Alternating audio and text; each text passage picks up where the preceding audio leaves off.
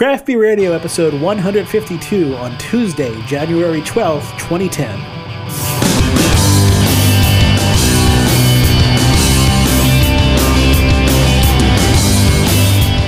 Welcome to Craft Beer Radio. Look for us at 12:05, replacing Conan on NBC. That's right. So, welcome to our show where we are doing Two Brothers Brewing Company. Yes, we're a brewery spotlight, if you will. During the Christmas break, where I didn't have to work, I took a trip out to Vintage Estates, which is, I think, is in Youngstown, Ohio. It's definitely in Ohio. I think it's close to Youngstown. It is the number two rated beer store on Rate Beer. All right. The number one American beer store on Rate Beer. Wow. You have certain expectations when you walk into the thing. It's going to be this huge monster like Sam's Club warehouse of beer. It's not huge, but I mean, they have a hell of a selection, right? How much different is it than a place like D's? Or a place like Chevy Chase? Yeah. Not much. I mean, Chevy Chase looks like it has more beer, actually. I forgot all about Chevy Chase, but yeah. So, I mean, it's very subjective, but you're not going to be disappointed going there. Prices were definitely cheaper than on this side of the state line. I don't know how I got them back here in Pennsylvania. I didn't bring beer back from Ohio. I didn't break the law. No, you just teleported them, and teleportation is... Well, I still have to pay tax to the Pennsylvania authorities if I did that. And the Johnstown flood tax. Exactly. Yeah, okay. So, I didn't buy these in Ohio. We're doing this show in... I saw these at the Vintage Estates. That's it. Yeah, and we're just going to do these from memory. Yeah, we drank them on the other side of the state line. No, that's it. We're recording in Ohio tonight. Right. I declared We're my just going to compound some of the lives of the show that is coming to... I seceded from Pennsylvania. Divide by zero eventually. I'm ceding my property from Pennsylvania for this show. Okay, we're in Bearville. So, Two Brothers Brewing Company is from Warrenville, Illinois, and they haven't been around for that long, according to their website. Now they're not brand new, but 1997 is when they started. Okay, they're definitely older than I thought they were. Then I thought they were younger than that. First time we met these guys, we met them at Savor the first year. You may remember you interviewed them, I believe. Haven't had any of their beers since. And I don't remember their beers from Savor because it was a beer fest and lots of stuff going on. So we have 4 of the beers tonight, and the first one I'm going to do is the Domaine du Page French style country ale. And I thought this was interesting on the label. It doesn't say Two Brothers Brewing Company. Oh, actually, it does down at the very bottom. But it says Brasserie des Deux Frères. So I'm curious if they have a doing business as for the French name. This won a bronze medal in the 2007 Great American Beer Fest. French Country Ale. Now, it's interesting here. This is different because I have my computer here way up, ready to get any information I can. Yet the information is not on their website. But the information's on their bottles. It is. They have all the goodies on their bottles, which is pretty cool. So here, Greg, I'll hand you the bottle, and you can enlighten us. So, Domaine du Page, 16.9 degrees Plato, 24 IBUs, 5.9% alcohol by volume, about 1.5 standard drinks. Color on this puppy is an orange red, very very tea like. When I heard French style country ale, I was expecting something a lot more golden, like a Bière de Garde. That's kind of what I was expecting. Right. And I haven't seen Bière de Gardes that I've seen are typically golden and clear. This one is very clear, but it is an amber color. Poured with a relatively small head. Mine just has a little bit of lacing around the edges. Do you know you got the same thing in your glass there? These were some these are prices on 12-ounce beers that you don't see in Pennsylvania. That's true. $1.69 for this beer. We talked about it before for people that might not know, but you don't see a 12-ounce craft beer at a takeout singles place for less than $3.50, $3.75. Typically, right. They're $4.25 for the cheap ones, the mainstream, flagship type beers. I'm trying to detect... I'm not getting a ton of aroma on this. There's not much head, and it's not evaporating much into the aroma. There's a vaguely alfalfa-ish kind of smell, sort of something reminiscent of a barn door type mustiness. Okay. like, all your hay and alfalfa's in the barn. You can kind of smell a little bit from over where you are. Yeah, I'm getting a little maltiness, a little bit of a sweet caramel, or like a lightly roasted or lightly toasted malt. Toasted would be more accurate than roasted. So why is toasted more accurate than roasted? It's interesting. Interesting thing you say. Let's delve into this. Sure. So and generally roasted is my natural term, but when I think about it more, when you think of roasted malts, they're dry roasted, and they're more burnt type. You think of porters, stouts, roasted malts, where a toasted malt is a much less example. Yeah. It gets really dark when you roast it. Yeah, and toasted is a much lesser degree, right? It could be dry, it could be in a moist environment. It won't typically be wet because that would be more of a caramel malt. But, something of a Munich, a Vienna, where I would call those more toasty than roasty. Perfect example. Even though I would say that I'm using toasty as a more specific... Toast is within the roast family. It's like a small amount of roast, right? Yeah. It's all based on how much heat and for how long, right? Mm-hmm, right. But, yeah, so toast, obviously you think of toast. Bread that's been heated to a point where it partially caramelizes the top without getting burned, without getting turned into carbon. Mm-hmm. Whereas there's some burning going on when you're doing a more hardcore roast. Right. That's exactly what I meant. So I'd agree with you with the toasty aspects. The caramel, yes and it's no. Mostly toasty. Yeah. There's a little sweetness there, but not much. Mostly toasty. There's a bit of a spicy hop at the back palate that kind of cleans up a bit, which is nice. Mm-hmm. And not a lot of carbonation on this one. No, it's really lowly carbonated. I think it works pretty well. It doesn't taste still or flat. I'd be curious to see if this is intended or if the bottle just didn't seal tight. I think this is probably intended. It doesn't taste like a defect at all. No, it doesn't. It doesn't have any flavor defects. Like I said, there's a bit of that sort of musty, farmy aroma that we used to classify as things a little bit further down the line, like horse blanket, but it's nowhere near that. It's just it's a little bit of a must. Yeah, it's just a slightest bit Barney. This side of right. Sanitary laboratory. Don't let your mind wander too far into the barnyard. I like it. It's nice and refreshing. Mm-hmm. You can't really detect the alcohol. At slightly under 6, it's kind of high in alcohol for wouldn't really call it a session beer. It certainly wouldn't call it a session beer. Wouldn't really consider having more than 1 or 2 of these. I'm trying to put my head around this a little bit more. With those toasty malts, has a lot of the base malts you expect in something like an alt beer or an Oktoberfest or a Vienna lager or something like that. And there's a little bit of that going on, but the Belgian yeast really makes it a significantly different beer. And where it's different, it's more floral. There's more.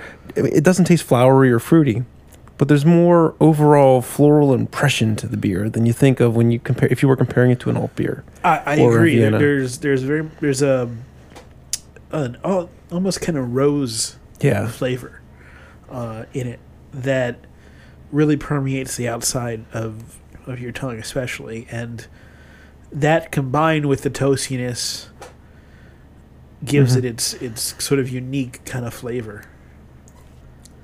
Dig it. All right, so let's go on to beer number 2, the Bitter End. We know of another beer named the Bitter End, don't we? Yeah, I do. East End Brewing, the small beer that they make off their barley wine is called the Bitter End. I didn't realize that there was 2 beers named the Bitter End. So I guess you really don't have to have a unique name for your beer, right? Because remember the Salvations, in the litigation collaboration that they did. So it's not unheard of to have overlapping beer names. This won the United States Beer Tasting Championship Best Pale Ale in the Midwest. It seems to be, you're scaling down your options. Pretty it's like you're okay. Those I don't want to be mean or anything, but when you say the best pale ale in the Midwest, it's almost like, well, those West Coast guys are too hard to beat, so let's exclude those for this competition. Well, first of all, it's the United States Beer Tasting Championship, so it's only United States. Well, the USBDC is a fest they have every year. So. No, I'm not saying anything against the USBDC. It's no different than the Great American Beer Fest. No, I'm just saying that it's clearly United States, and then it's best pale ale, so it's down to pale ales, and then it's Midwest. Right. So it's like they've really kind of singled down. It's a laurel, sure, it's something to hang on your to point out, but it's not exactly. We won the gold. The beer smells pretty good, so I'm not going to knock them just because how they quantify their awards. The beer smells pretty good. It's big, hoppy. Yeah, it does. They call it a classic American pale ale. It smells almost double IPA-ish. But I guess that would depend on the alcohol. What do we have in terms of... Alcohol is slightly lighter than the last one. This one's 5.2. 30 IBUs in its original gravity. Only 30 IBUs? Well, if they went heavy on the hop flavor and aroma, it wouldn't necessarily be bitter. That's true. 13.5 Plato's the original gravity. So. Got some marketing speak on the label there. I don't know if it says anything of value. There's some on the back, too. It's the same thing they have in the back of every bottle, or at least the first two I've seen. Let's see if I'm going to extract all the words that are not articles or marketing speak. Let's see. This American Pale Ale, 3 American hop varieties, beer. There you go. That's Greg's censored non-marketing speak version of probably 40 words, 50 words on the label there. So for the aroma on this, it's definitely American hops. I'm getting pininess. I'm getting this resiny aroma. There's a bunch of citrus coming through it. It's definitely a complex blend of hops. It's not a single note train on this puppy. Now on the front... I've said puppy a lot tonight. You've said puppy a lot in general. On the front of their website, they have they have hop varieties here, but I don't know how that corresponds to what they use in their beers or whether that's for some of their other things. But I'll list these hop varieties, and we'll see if we can determine if any of these are in the beer or if something else is in here. But they say they use Field 1 Willamette, Field 2 Willamette, Cascade, Super Galena, I think you've heard of those before, and Columbus. And is that on a general page, or is that on the page for this beer? It's on their main page. Okay. Now, those are all American hop varieties. Every single one of those. Super Galena is one of those new kind of high... That's a newer one, yeah. Yeah. But Willamette, Cascade, Columbus, those are your classic Americans. I would say Columbus definitely has to be in this one. Big punch of that resiny... Not quite as piney as Chinook, but it's in there. So Cascade, when I think Cascade, I think grapefruit. When I think Columbus, I think more orange pith. Yeah, sure. Orange pith works. And I think that, I'm getting a lot of Columbus in this. There's some citrus that backs it up too, right? You just get that, like, on my tongue, on the front half of my tongue, it's kind of this pithy, chalky type feel that hangs on my tongue. And then in the back center... I get this more citrusy zing. This more grapefruity, I guess. It would probably fit best. Zing on the back of my tongue. So there's definitely a blend of different flavors going on in this beer. There's a lot of hops going on, that's for sure. Without it being a hop bomb, it's not a bitter... even though it's called the bitter end, it does not lay on your tongue like an arrogant bastard, say. For a low alcohol beer, it's fairly bitter. And I think it builds the more I drink it here. It's building up to a bitter thing. It lives up to its name. It's definitely bitter. More bitter than I would expect with 30 IBUs. But I like it. Obviously, if you're not a fan of bitter beers, it's probably not one to go here. Yeah, if you like American IPAs, you like... or American Pale Ales, is what I meant to say. Yeah, this one's a really good one. I'm enjoying this. Okay, so while we're on the hop train, let's step it up a little bit. And this one is Cain and Abel, a hopped up red rye ale. Brewed with rye and Thai palm sugar. 7% ABV. 17 degrees Plato. 68 IBUs. 7% alcohol. So this was the expensive bottle of Two Brothers that I brought back. I mean, that we're drinking in Ohio right now. And it was $2.99 for the bottle. This is, they use a new hop variety called Summit. It's 18% alpha hop. That's just pretty high alpha. And they heavily dry hop the beer with Simcoe. I don't think we talked about what the bitter end looked like, did we? I think we skipped that part. We went right on to the aroma. Yeah. This one is dark brown. It's cloudy. You can't really see through it. Looks like soda, cola. It's got sort of a brown highlights to it, and it's pretty. Actually, I can't see through it just a little bit. It is very clear, but it's so hard to see. So dark, you really can't see through it. Does that aroma remind you of Dreadnought at all? Not that I can remember, but no, okay. The taste really tastes that sugar. I'm sorry, maybe not Dreadnought, but the aroma. Let me try this one more time before I say it and screw up again. And I think maybe because you said sugar, it really clicked in where I said, but the Lagunitas brown sugar has a smell, probably very much from the same kind of sugar or additives, and it's a very hoppy beer too. It has a lot of the same aromas to that.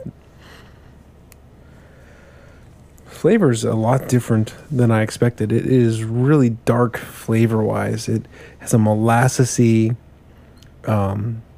tannicness to it. It kind of just it's like hooks in my tongue. There's like little hooks on my tongue. It feels like it's pulling on my tongue. They taste to me sweet. Up front, pretty sweet, but not cloyingly so. And it has a big dash of rye that really really kind of tries to cut through that sugar as much as possible. It does a good job of it, and it leaves you with a really pretty pleasant taste, I think, on the tongue of this mixture between the sugariness and the hoppiness. Yeah, I'm not anywhere close to pleasant as an adjective I want to use. It's a bracing beer for me. I'm getting that rye punch, and then I'm getting this bowling ball of grapefruit that runs in behind it, and it's just this tart. And the sugar doesn't help at all with the. At the very front, I'm getting a little bit of sugar, but it's like raw cane sugar type sugar, where it has a lot darker flavor to it, like a molasses does. I know. See, to me, the sugar is really helping to bind it all together. I think it's really important in the beer. I think that without the sugar, it would be overwhelming. But with the sugar, the sugar kind of binds it all together. It sort of almost has a flavor somewhat reminiscent of vanilla, where it's doing its job to bring those distinct and sharp flavors of the rye and the hops, and the strong alpha acids in the hops, and meld them down together. Mm-hmm. That's the way I'm tasting it. So you like this a lot? I like this beer. I mean, I don't dislike the beer. It's a complex beer for me to drink because it's not an easy drinker. I will say that for sure. It's just not one that cleans off your palate. This one is digging in. It's trying to gain a beachhead on my tongue and doesn't want to be repelled. If you are trying to figure out what this tastes like from beers you may have had, I would say mix like the two beers that I mentioned already. Take a Three Floyds Dreadnought, mix it with like a Lagunitas brown sugar, and you're getting somewhere in the middle. You get this beer. Okay. I'm going to go another angle. Okay. On you. All right. Take some rye bread, dip it in orange and grapefruit juice, and sprinkle on confectioner's sugar. I mean, short from the sugar, take what you said, but replace it with like some blackstrap molasses, or maybe you're reducing the blackstrap molasses, making it even darker, where it's almost like a pasty syrup. Okay, and then dipping it out in vodka, because you need the alcohol there too. 7%, I remind you. So I think that's a shorter way to get this if you can't find the beer. Right. You can find yourself some access to a grapefruit and orange vodka. I'm guessing that our imaginations won't really come to fruition if we tried that. Bread. I think it's worth a shot. I think it's an interesting idea, if that's all you had on you. All right, so that's Kane and Ebel. Ebel? That's not Abel? It's not Abel, it's Ebel. Oh, okay. Abel is A-B-E-L. I guess you're right. Finally, we have the Northwind Imperial Stout. Well, keep in mind their last name is Ebel. Ah. So it's a pun. Jim and Jason Ebel. It's available November through February. 8.5% alcohol by volume and 45 IBUs. 21.2 degrees Plato. The aroma, it smells roasty, molassesy. It smells peaty. There's a bit of Islay Scotch aroma coming out of there. And it smells pretty good. Licorice. I was just going to say there's some anise in there too. Yeah, lots of licorice on the nose, on the aroma, and of course it's black. Very black. Black. Tan head, almost gone. Greg's testing the sees if he'd ding it off the microphone. See if it had reverberation qualities to it. I was going to say, just like Harry Reid might say, it's black but without a Negro dialect, but I don't know how many people are going to get that joke. And it sounds a little racist. The people, I apologize to people who don't get that joke. The people who do get that joke will understand it. Smoky flavor. Not really a peat smoked malt type flavor, but more of a smoky fire, maybe hickory smoke type flavor on it. Kind of tannic. Greg savoring the aroma. No, I'm not really savoring. I'm just trying to figure it out.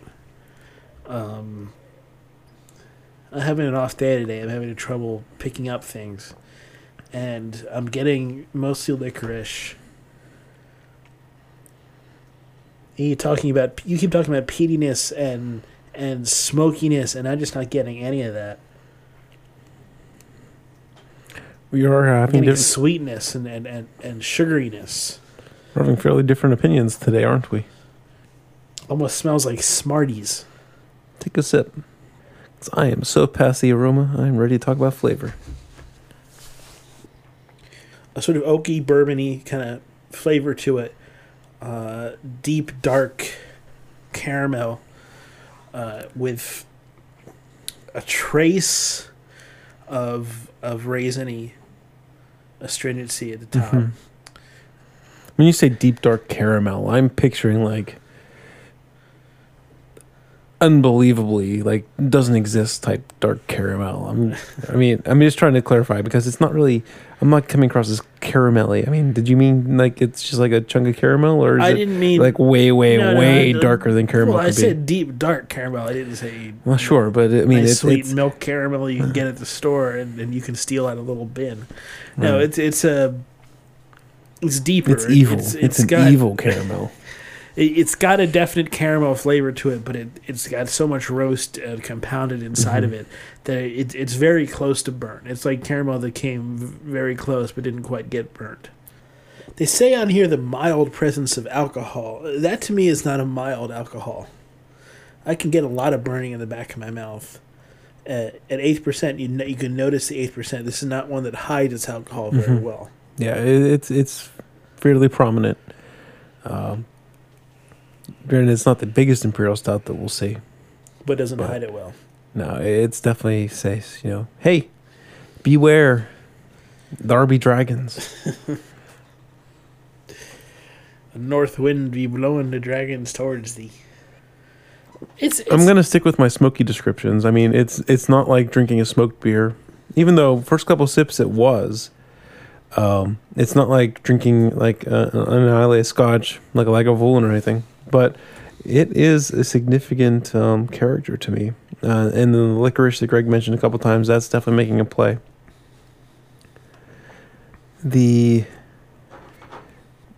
It's much more caramel than molasses, right? I mean, whereas molasses, you get sort of a I know I've said deep so many times, it's hard to say what the difference is between caramel and molasses, but caramel has a bit of a sweeter, almost milkier character to it. Creamier, milkier character, where molasses would be thinner and it'd be milkier would explain it well, where I would say molasses would be a lot thinner. It would be it had more of a bite to it, a more zing to it, right? Where the creaminess mellows out that bite.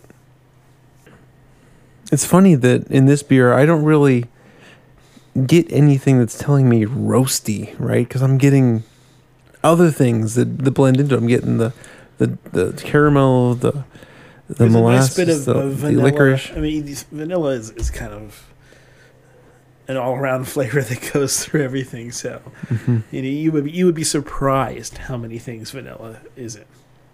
Right. It would shock you how much vanilla is added to different things. But I could definitely taste it in here, and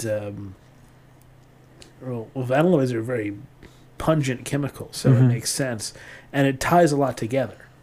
So, yeah, I think this works really well. It's a little bourbony, which isn't quite my style.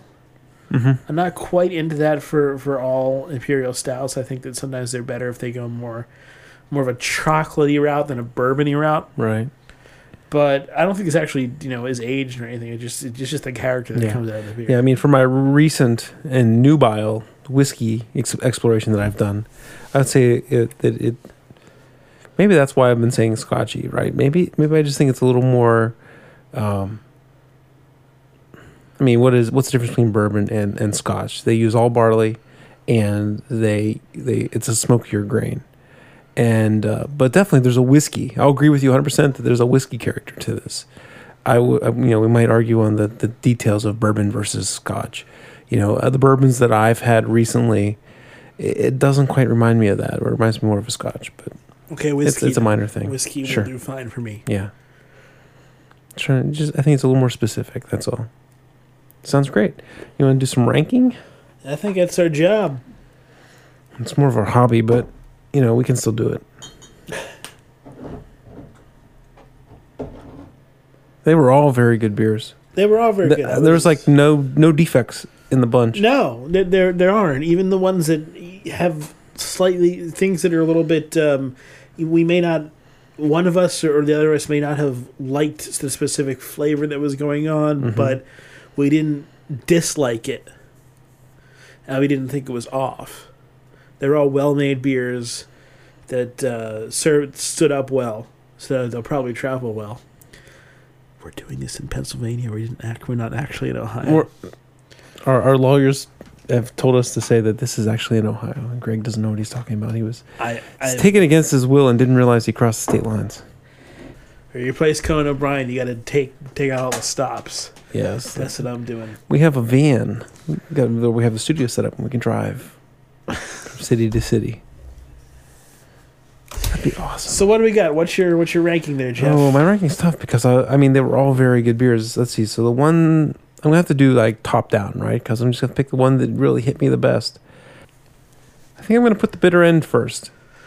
Big hop flavor.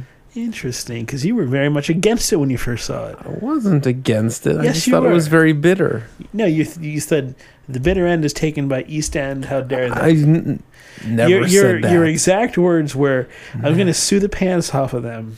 Shh. And... Don't tell people I said that. No, tonight, these beers are different styles. It's a brewery spotlight, so it's hard to rank. They were all good. I just think I liked the citrusy and the resiny hop flavor in the bitter end first.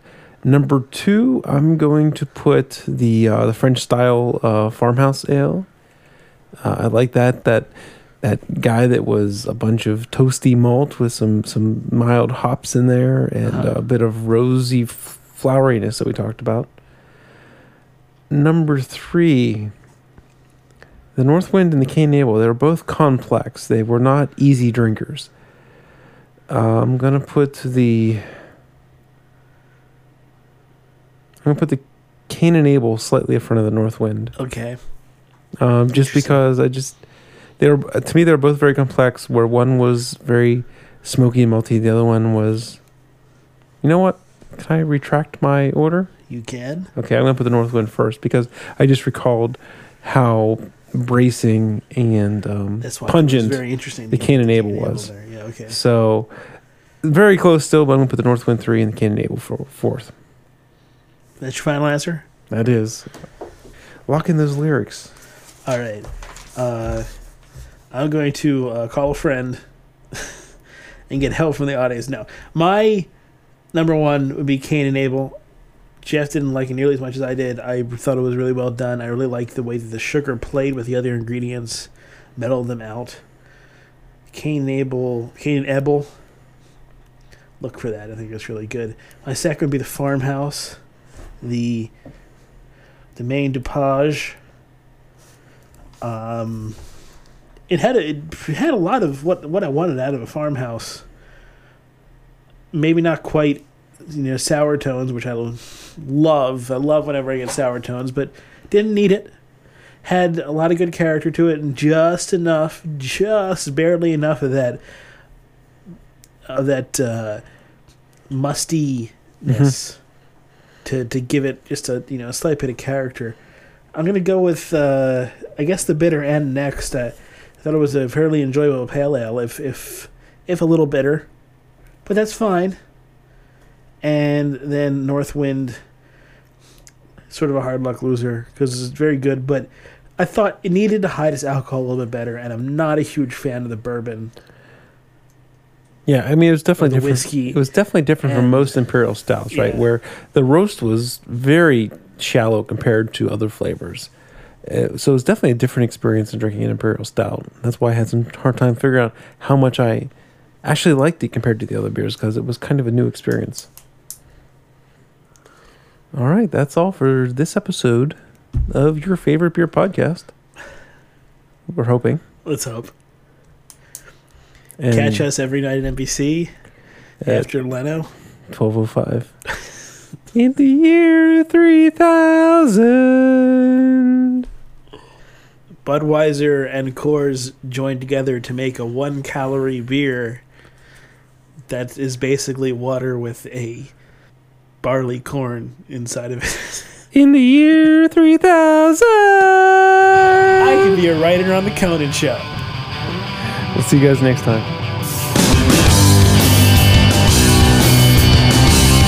Thank you for listening to Craft Beer Radio. If you have questions or comments, you can email us at beer@craftbeerradio.com. Craft Beer Radio is released under the Creative Commons license. Visit craftbeerradio.com for more information. The opening and closing music is Last Hurrah from the band The Lights Out. You can listen to more of their music at their website, thelightsout.com. Some people get a longer fuse. Some people's shoulders are big enough for the abuse. But they never say what you can't hear.